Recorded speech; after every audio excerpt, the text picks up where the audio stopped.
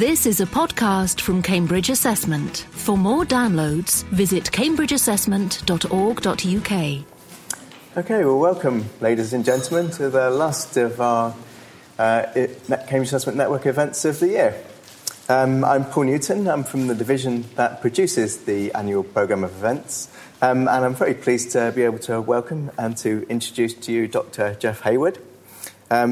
Jeff is Director of Research and Reader in Education at Oxford's Education Department, and he's also the Associate Director of the ESRC Research Centre Skills and Knowledge for Organisational Performance. That's about right. Scope, I think.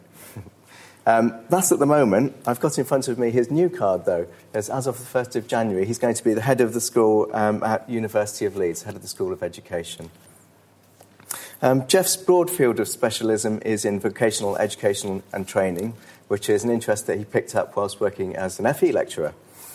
He's worked on a range of topics within that field, from national qualifications frameworks to the relationship between HE and the economy, and to the economics and politics of education and training more generally.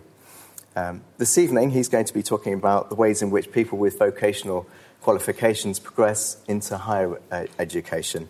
And he's presenting findings from a research study that he's conducted with Hubert Ertel and Michael Höschler. Is that anybody have a pronunciation? And we're very much looking forward to hearing that presentation tonight, Jeff. So over to you. Thank you you very much, and thanks everybody for coming to listen to me through the dark and the wet. This is my second appearance in what we call in Oxford the other place. Since I think September. I'm surprised I was invited back after the result of a recent rugby match, but I'm glad to be here. This project was part of the Teaching and Learning Research Programme, but it fits into a wider research programme that we're pursuing within Scope, which is concerned with people's trajectories into the labour market. So we're coming at this primarily from an economics background. We're interested in what are the rates of return to different types of educational trajectory. We hear the messages that come from policymakers that say that if you get a higher education degree, you will earn £100,000 over your lifetime, compared to somebody who hasn't got such a degree. I'm a statistician. What that means is that on average you will earn £100,000, and £100,000 isn't that big a premium. Interestingly, if you go back to the literature, about 4 years ago it was £400,000. It's now £100,000, so it's come down over time. And what we know is there's a very big dispersion around that average. And we also know from previous research that where you study and what you study really matters in terms of the wage premium that you are getting. Now, what we were picking up, of course, over the last 20 or 30 years, part of that ongoing debate about the parity of esteem between academic and vocational qualifications, that vocational pathways, however you want to define a vocational pathway, and that's probably something we could talk about afterwards, vocational pathways were being pushed as alternative progression routes into higher education, with the message that if you go to higher education and get a degree, you will on average earn more than £100,000 over the course of your lifetime. But is that actually true for people who are progressing to higher education through a vocational route? So ideally what we want to do is we want to follow young people from the age of 16 through to the age of 30, 35, through their various educational pathways that they follow, looking at their insertion into the labour market, looking at the wages that they earn, the types of jobs that they actually have. That's what we'd like to do. Of course, we don't have the data to do that. I've tried to convince various government agencies that they should fund this, but they blanch at the sort of £5 million tag, and the fact they'll have to wait for 5 parliaments before I can actually tell them anything useful, which of course is too long a time for a policymaker. Okay. So these are the questions that we set out to try and answer. I don't think we've successfully answered all of them, and this is still ongoing. We're still analysing the data, and we're currently writing a book about this. we were astonished that nobody could actually tell us how many people with vocational qualifications go to higher education in the United Kingdom. Now, that seemed to us to be a fairly important basic piece of statistical information that we actually needed to know. But nobody seemed to actually know. Nor it would appear, were they able to tell us, was this changing over time? If the policy discourse is to be believed, then we should expect a growing proportion of young people with young people and older people, as you'll see in a minute, with vocational qualifications to be going into higher education. We then wanted to know, well, what are they doing and where are they studying? And what are the factors associated with the probability of transition? Now, the three of us, Hubert, Michael and myself, have a particular take on widening participation. We do not see widening participation just in terms of getting people through the door. We see it in terms of making sure they stick there until the end of the course and that they're successful. And you'll see in a minute that that's a problem. And then we wanted another descriptive question to simply, how successful are students with a vocational background? How well are they actually doing? We also wanted to understand a little bit about the learning experience of the students, so we engaged in some fairly intensive qualitative research in 5 higher education institutions across the country, where we could identify programs that had intakes of students who are coming through what might be called an academic pathway and a vocational pathway in the same program. So we chose nursing, engineering, and business computing, those sorts of areas. And we were interested in what was it that higher education institutions were doing to help students coming into university with a vocational background.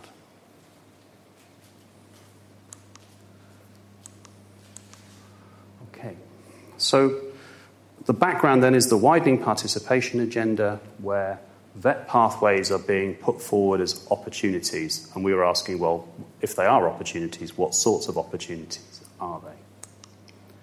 We've got some descriptive and explanatory questions.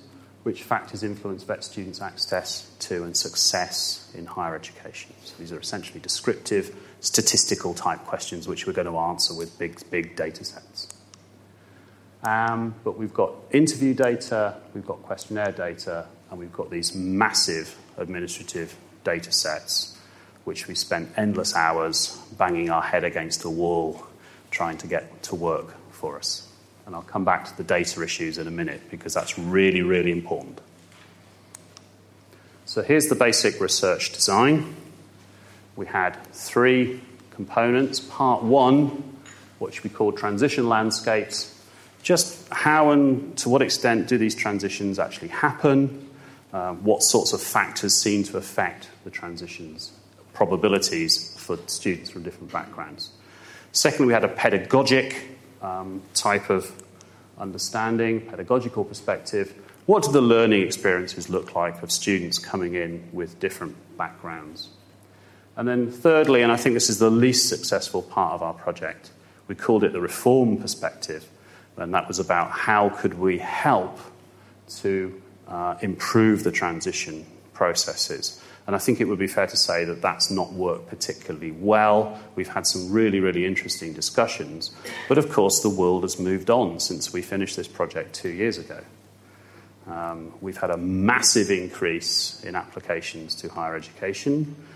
We have an increase in the number of non-placed applicants. And of course, that means that the behaviour of admissions tutors and admissions staff may be shifting because they have a bigger pool of applicants to play with. Okay. So this is the first thing that we actually did. We simply tried to work out the qualifications that were held by the applicants. So we have 2 data sets to help us to answer this. We tried to work with the individual learner record and gave up. So we're working with HESA data, Higher Educational Statistics data, and we're working with UCAS data. And neither of those data sets has the complete list of variables that we're interested in, so we have to join them together. Right, so we match the HESA data to the UCAS applicant data set, because the HESA number for a student is the UCAS application number that's been morphed slightly, but you can use it to match the two data sets together. And when you do that, what you're hoping for, of course, is that we'll be able to say, OCR National, BTEC National Diploma, City and Guilds Level 3, Apprentice. No, can't do that. What this data set looks like is a Swiss cheese, and there's more holes than cheese. Now, the reason for that is really quite interesting. These are administrative data sets. They're not constructed for research purposes. They're constructed for reporting on student performance in the higher education system, the HESA data set, or they're constructed for the purposes of application and for people gaining access to higher education in terms of the UCAS data set. As researchers, what we want people to do is laboriously fill in at great detail all of those fields in these databases which are about qualifications. What they're going to do is fill in the ones they have to do to get the money. Or in the case of UCAS, fill in the ones which are absolutely essential for getting young people. The data sets are improving over time. There's no doubt about that. But nonetheless, they are problematic. So we came up with a classification of qualifications that looks like that. It's nice and definite up there. You should imagine it as being quite fuzzy. But it's pretty robust. So if you look at the bottom row, what you'll see is it sums to more than 100% across the 3 periods that we're looking at, which means that applicants are holding more than one type of qualification. So what we're doing here is we're counting qualifications, not applicants. But what you can see, of course, over time, is that the proportion of people holding general academic qualifications, which would include A-levels, Scottish Highers, IB, those sorts of qualifications, increases over time. But there's a substantial increase in the proportion of students who are holding vocational qualifications. So on the basis of that descriptive data, it looks like we're getting more students going into higher education holding vocational qualifications now than we did before. And we constructed that we couldn't use all that as just... A, we didn't have enough money to buy the data sets, because you have to buy the data sets. And B, we didn't have enough computing power and time to work with more data than this. But we did actually deliberately go for 1 year before 2000 and 2 years after 2000 because of the Curriculum 2000 reforms, the introduction of GNVQ, the fact that you could begin to mix and match much more easily academic and applied or vocational qualifications. Can I ask a quick question? Of course. Is it the highest level of qualification held, or is it just all qualifications? These are level 3 qualifications. Now let's look at applicants. Okay, so now the bottom row is 100%. So now we're looking at applicants. And again, we've had to do some sort of classification process. So reading from the top, we've got academic, general academic qualifications, vocational, foundation courses, the ubiquitous other, which you always find, academic plus vocational, academic plus foundation and access, some other combination, and no qualification. There's somewhere around about 450,000 applicants per year we're looking at here. So it's not surprising we get that diversity of information. You remember when we looked at the previous one, we saw the vocational proportion going up. Now we don't. Those coming through a purely vocational route decline over time. What's happening is the ones that are coming through the mixed academic and vocational pathway that seems to be increasing over time.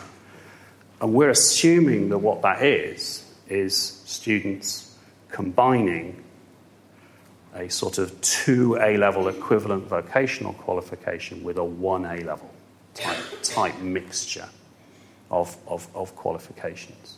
We got terribly excited when we saw that, because at the same time we were working on the diplomas and we were evaluating the diplomas, and we were saying, well, this is clear evidence what you should do in your additional and specialist learning slot. You should drop an A-level in there because that will make you more attractive to higher education admissions tutors. So on the basis of this evidence, we're tempted to conclude that universities, higher education institutions in general, have become more receptive to students with vocational qualifications over time, but it seems to be that what they're finding attractive is students who are combining that with one academic type of qualification. The other route that is growing is the academic and foundation access courses. The foundation and access students are really difficult to follow. We suspect the vast majority of them end up in higher education via an alternative pathway that we can't follow through in this data set. We think they're going in through direct entry, because I don't believe that fall off in foundation and access entry. Okay, so that was the first sort of step. But what then happens to them? Okay, so this is the sort of standard thing of saying, imagine 100 students, 100 applicants with this type of background. So we can follow those who are doing, only general academic, this group here, and 11 out of that 100 will not be offered a place. They're not accepted. Now, that's another presentation in its own right, why people are not accepted. You see some really rather bizarre choosing behaviour, which doesn't look very rational when you see the UCAS forms that are being filled in, people applying to just one institution, for example, and we're certain there are family reasons for that. Those who are doing academic and vocational subjects, the second group, they're rather similar look in terms of the probability of being accepted. But this group, those who are only pursuing vocational qualifications, have a much higher probability of not being accepted. And partly that is to do with not higher education institutions saying we don't want you, but what might be called self-limiting behaviour by those students in their application processes. For example, only choosing a very limited number of very high prestige higher education institutions, perhaps not being realistic enough in terms of what they're applying for. We also wanted to look at how well they were doing, and the only thing we could do was to see whether they were still there at the end of the first year. So that's the marker, the proxy that we've used. And again, what you can see is the academic students are the ones who are more likely to stick, and then the vocational students are the ones who are slightly more likely to drop out. We don't need to worry about confidence intervals and so on. This is a census, so those are the actual differences. And the academic and vocational, the ones who are mixing, are somewhere in between. Okay, so we have a pattern of higher education institutions appearing to welcome students with a vocational background, perhaps providing they combine that with some sort of academic qualification. But we're also seeing this pattern of students who, with vocational qualifications only, are much more likely to drop out within their first year than those who have just got academic qualifications, or those who are combining academic and vocational qualifications. And that leads you, obviously, to the next question, which is who are these students? Are they the same, or do they have different characteristics? So, just to remind you, the widening participation agenda has actually gone through at least 3 phases of evolution. The first is simply get more students into higher education. Arguably, you can trace that back to the Robbins report of the early 60s, and then we saw another increase. not worried who they are, let's just get them in. And largely the argument for that is economic. It's about producing a more skilled workforce and so on and so forth. Under New Labour, we saw the widening access agenda, where education came to be seen not just as an economic policy, but as a redistributive policy. The need to promote social mobility, the political problems of using the taxation system for redistribution, and the idea of learning yourself a better living. So the idea of trying to widen access.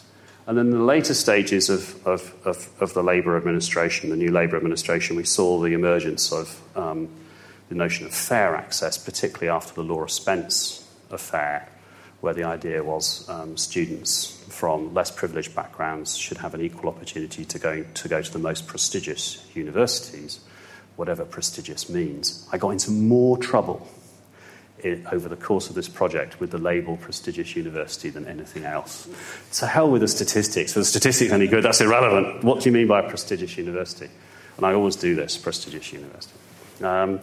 But the idea that students from less privileged backgrounds should have an equal opportunity to access Oxford, Cambridge, UCL, those sorts of institutions, providing, of course, they got some sort of equivalent level of academic attainment. Now, we were interested primarily in the middle one, the widening access. To what extent was this taking in of more applicants with some sort of a vocational background actually widening participation? Okay, so that's fair access. We'll come back to that in a bit. Right, so this is the data we're going to use. This is a new analysis now. This is the data we're going to use to look at how students are distributed across subjects and across institutions. Again, we tried to use the Learning and Skills Council's ILR database and gave up. So again, we're looking at UCAS and PISA records. And those are the years of the data we've actually got. Now, we can't match that 1995 data set. We can't actually physically put them together because the marker isn't there that we need. We can match the other two, the post-2000 ones. And then we had to do a subsample for the following analysis. So this is what we're constraining ourselves to. We're just looking at the HESA data for 2003-04 with the matched UCAS data from the year before. We're only going to look at full-time. We're only going to look at those in their first year. We're only going to look at those who are under 21, so there goes all the foundation and access students, I'm afraid. We're only going to look at those in English institutions, and we're only going to look at those ones we can match with UCAS data. Right, that's the only way you can make this statistically tractable to do that. And, of course, that introduces all sorts of biases. Nonetheless, we still ended up with 224,000 matched cases that we could use for this analysis. So it's a big, big data set. I don't know whether we'll get to it, but the types of models that we're trying to run at the moment with this data, our computers just keep falling over because they can't cope with it. Okay. So inside that data set of 225,000 students, this is what we find. Okay, academic level 3, 72.5%. Academic and vocational 11.2, vocational 8.7, foundation and access 2.7, not known, not level 3, 4.9%, 10,000, 11,000 students. Now the proportion of those coming in with academic qualifications has dropped because actually quite a significant proportion of the ones who are coming in with non-academic qualifications are over the age of 21. So they're late. They're late applicants. Okay, so distribution across institutions. We know from the wider literature that where you go matters in terms of how you're going to be rewarded in the future. And we can measure prestige in a variety of different ways. And I'm not suggesting that any of these are particularly good measures of prestige. I see I've learned how to get myself off that particular hook over the years. Okay, You can look at selectivity of student intake by looking at the mean tariff, UCAS tariff score of students going into a particular institution. So a higher mean tariff point would signal a more competitive admission requirement, more difficult to get in. You can look at it by the various historic groupings you can think of. Pre-92s are often seen as the more prestigious universities, though I don't think that's ubiquitous. Depends on the subject as well. And you can look at it by RAE and QAA results as well. So just very quickly, here's the distribution across institutions by tariff score. First test, name those two institutions up the top of that axis. This is to test that you actually understand the graph, you see. Which are those two institutions there? Those ones there. Oxford and Cambridge. I'm not going to tell you which one is the slightly higher one. Okay? But you can see that the proportion of vet students increases as a function of the tariff score decreasing. So vet students tend to be ending up, by and large, in some in the less selective institutions. Now, that landscape, of course, has changed. Remember, that's 2003, 2004. I would love to redraw that graph now, because institutions we were describing as non-selective then are now selecting, and selecting hard. And the implications of that for students coming through alternative pathways into higher education is something perhaps we can discuss afterwards. Okay, so that's the first one. Here's the distribution across the different types of university. Oh, sorry. There are a couple of really interesting outliers. Yeah, this one here and this one here. Again, I'm not allowed to identify them because we obviously use these data sets. I would love to go into this institution and ask them why they've got a high proportion of vet students. And they say, well, we haven't any more, would probably be the answer. So this is historical data. Okay, a distribution, that should come as absolutely no surprise whatsoever about where the students are actually ending up. And the question is, of course, does it matter? If the outcomes from all types of higher education institution are equally good, no, it doesn't matter. If the inputs that higher education institutions can put into the education of their students are all the same, it doesn't matter. But I've already told you that the outcomes are different, and in a minute I'm going to show you the inputs are different as well. So it does matter. We can also, therefore, we can look at the distribution across institutions by RAE value, and we can do it by QAA value as well. So typically, students coming in from vocational backgrounds are going into institutions at that time. We're going into institutions which were less selective, had lower RAE and lower QCA scores. Why does that matter? It matters because of that.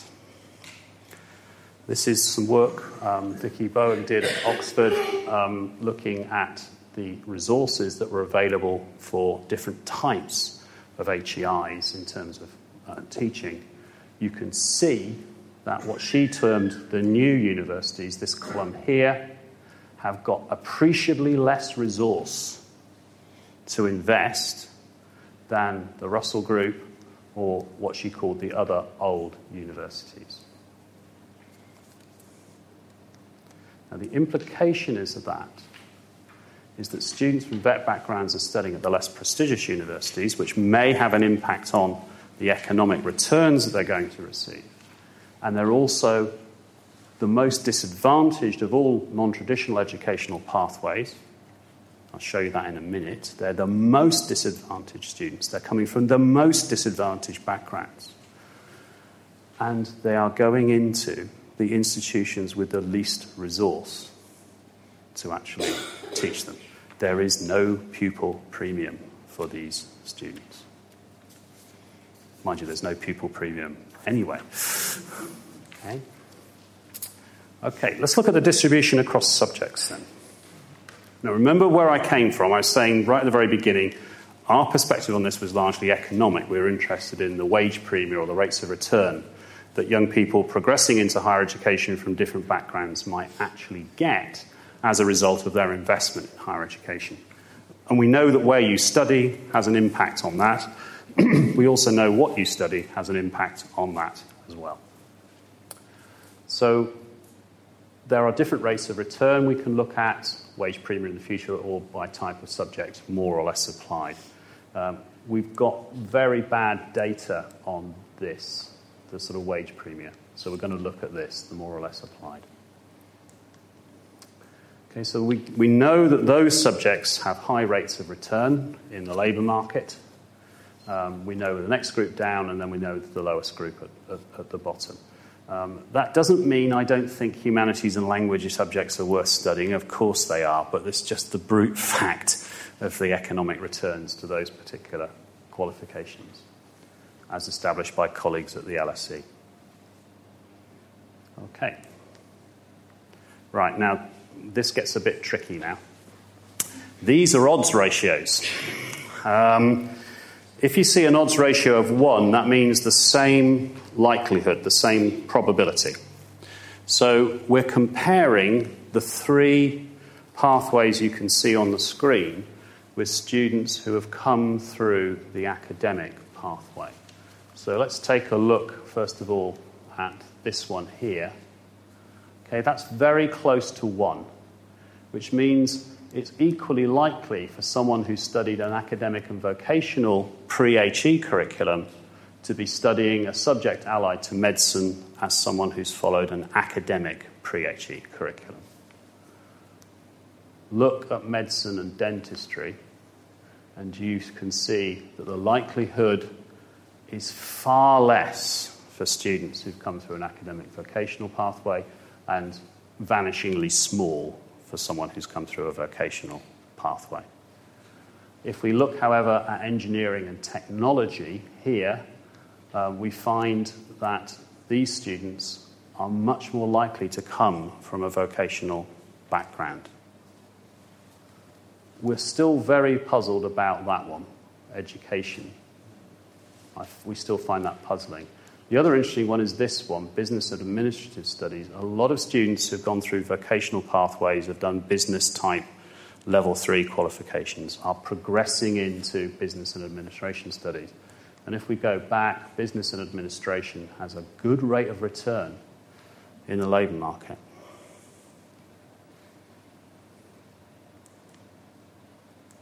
Okay. So students with vet backgrounds, by and large, are more likely to be studying applied subjects, which is what you would expect, the exceptions being medicine and law.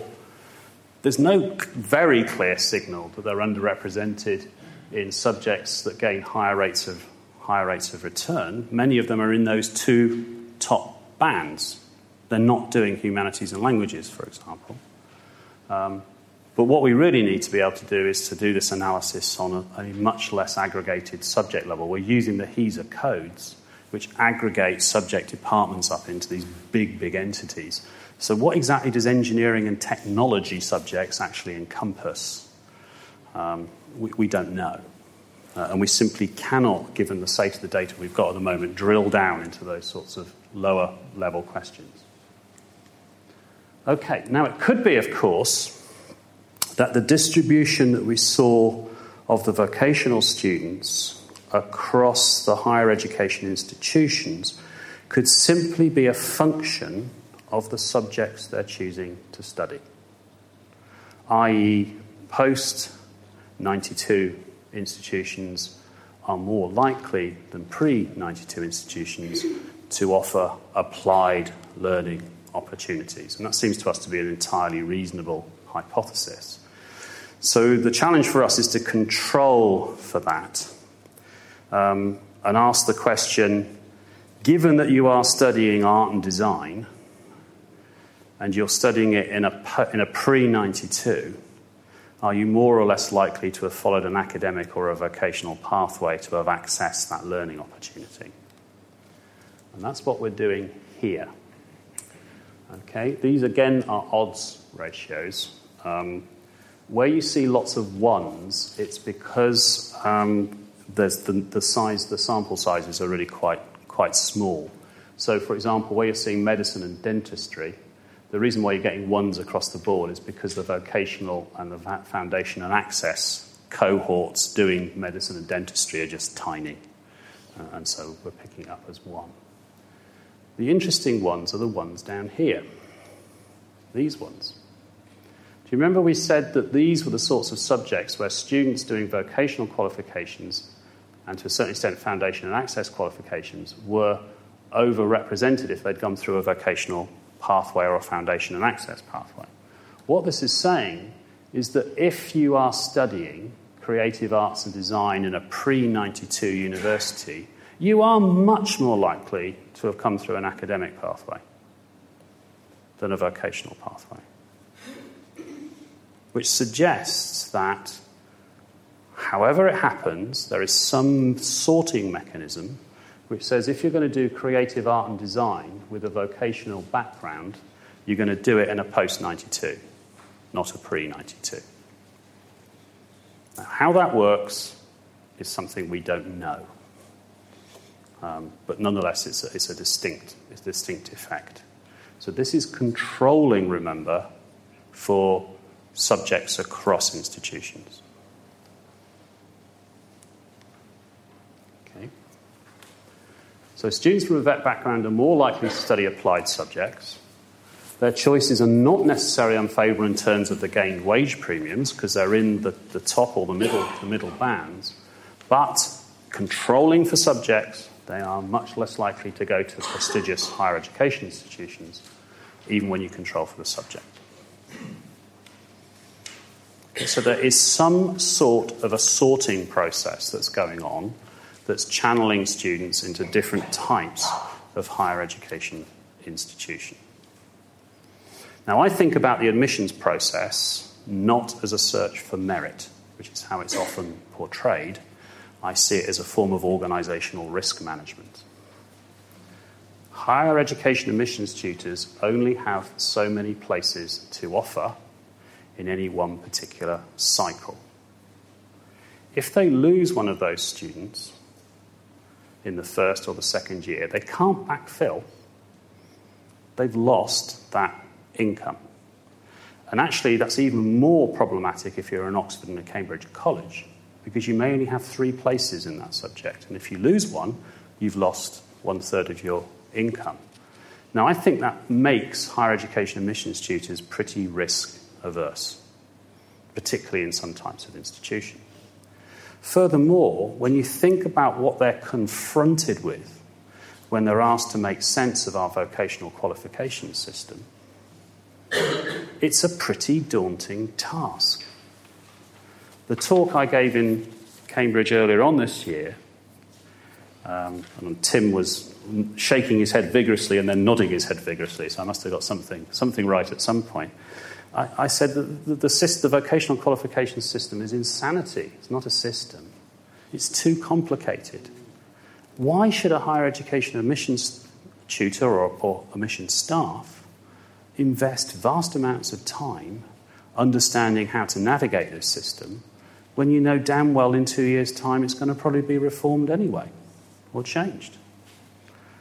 Much more sensible strategy is to go for those you believe will do well in the system, because historically you've found they've done well in the system, those who've come through a more academic route, and then only take a risk if you've got a few places left over at the end.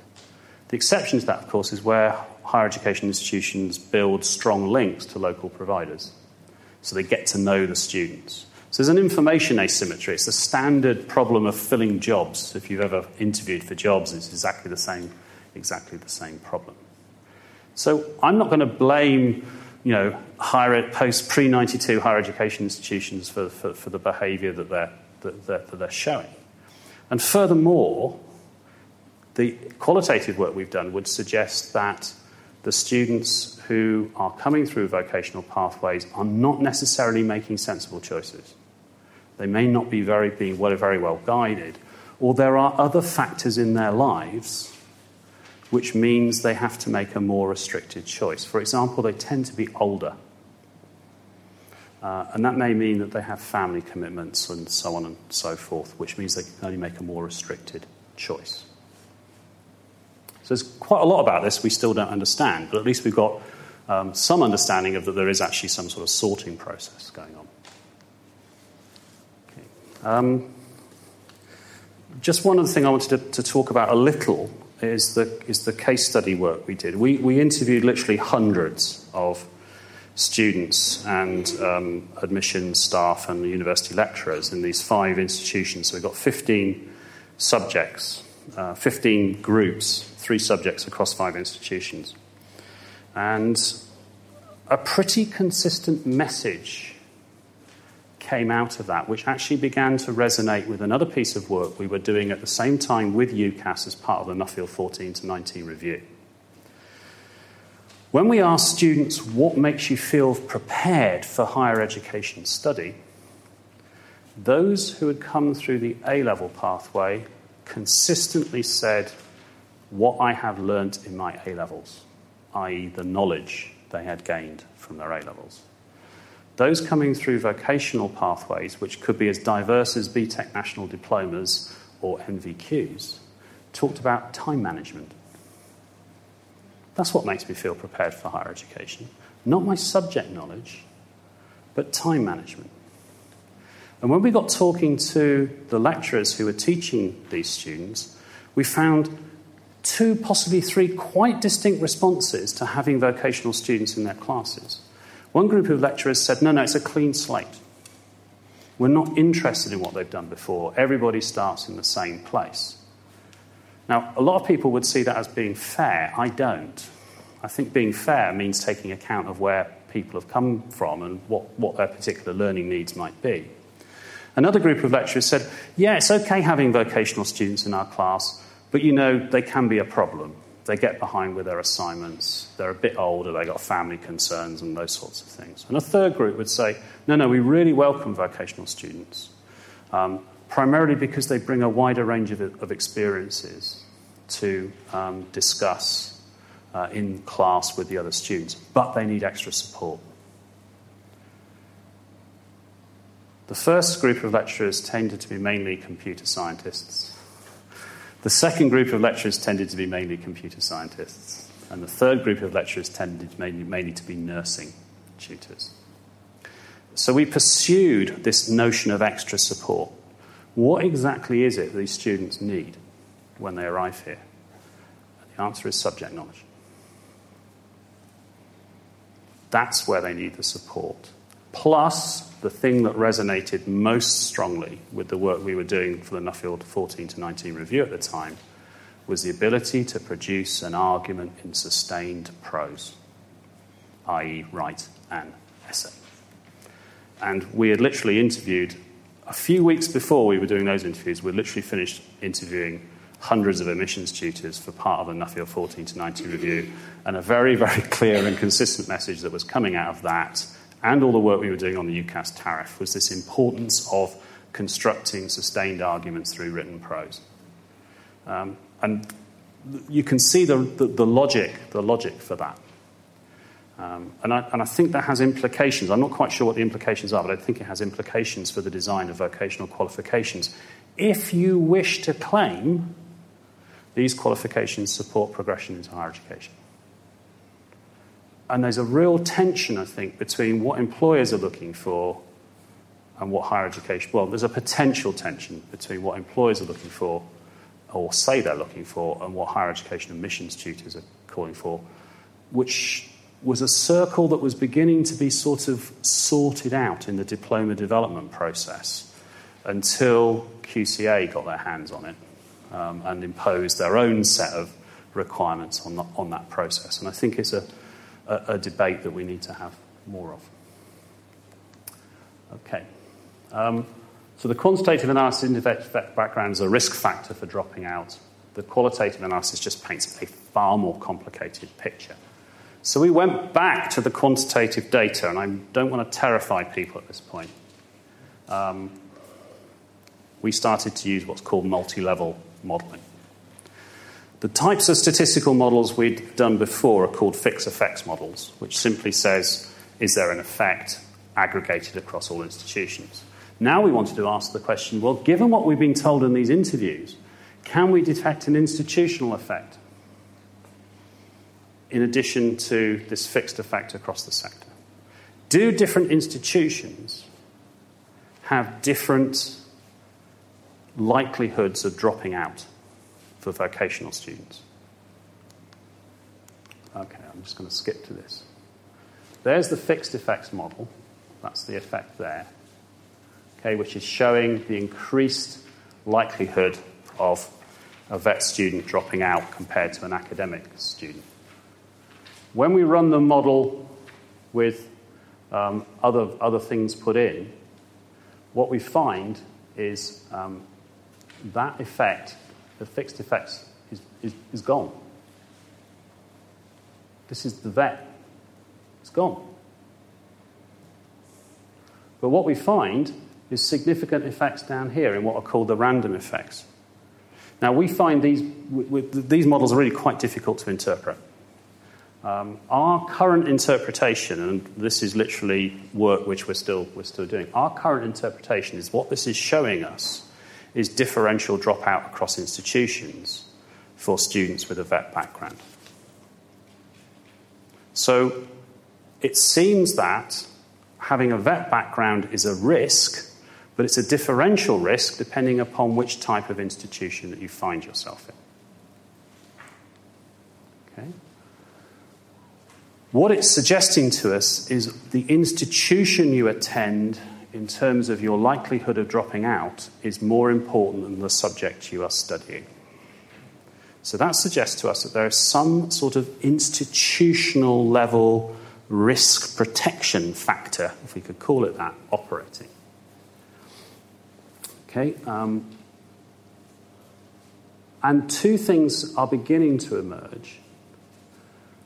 That those with a vet background are more vulnerable, but they're particularly vulnerable in higher education institutions which have a high dropout rate for all their students. That doesn't mean that the academic students are dropping out at the same rate as the vocational students. What it means is that the vocational students are even more likely to drop out in an institution where there's high dropout rates anyway. And secondly, the vet students seem to perform better. They seem to be able to stick through to the end of the first year in institutions where there are a lot of other vet students. A high RAE score seems to have a small positive effect on this, i.e. if you're a more research-intensive university, the stickability for the vet students is higher, and I don't understand that. Interestingly, the QAA, which is supposed to measure the teaching quality, has no effect at all.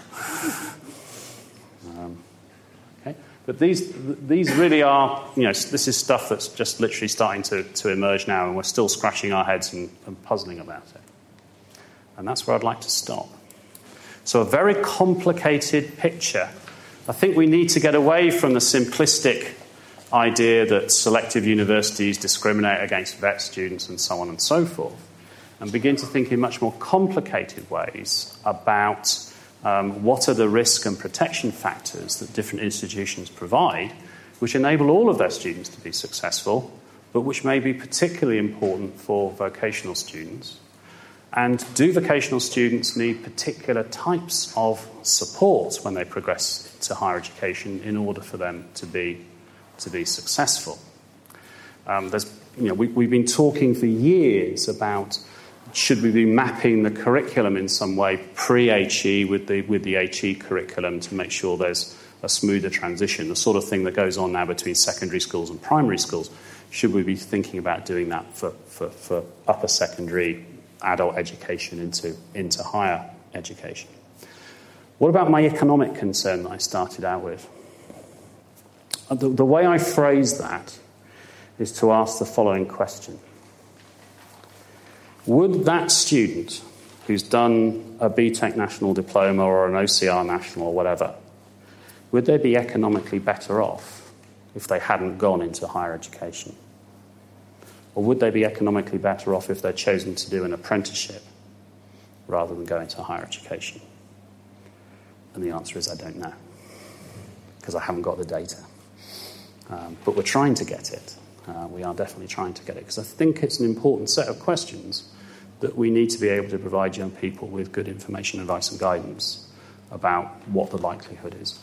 The one interesting case I would point to is Derby, where Rolls-Royce were getting very concerned about the quality of the apprentices that they were recruiting. This is an elite apprenticeship.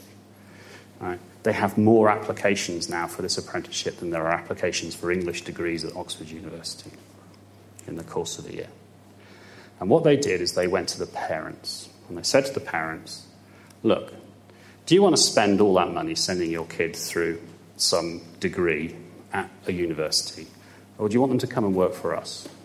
And what we'll do is we'll put them through university for you if we think that's the appropriate thing to do. And parents flooded into these sessions with Rolls-Royce. And I thought it was a really, really interesting marketing strategy. But also beginning to open up this whole debate about exactly what is a degree worth. Thanks very much.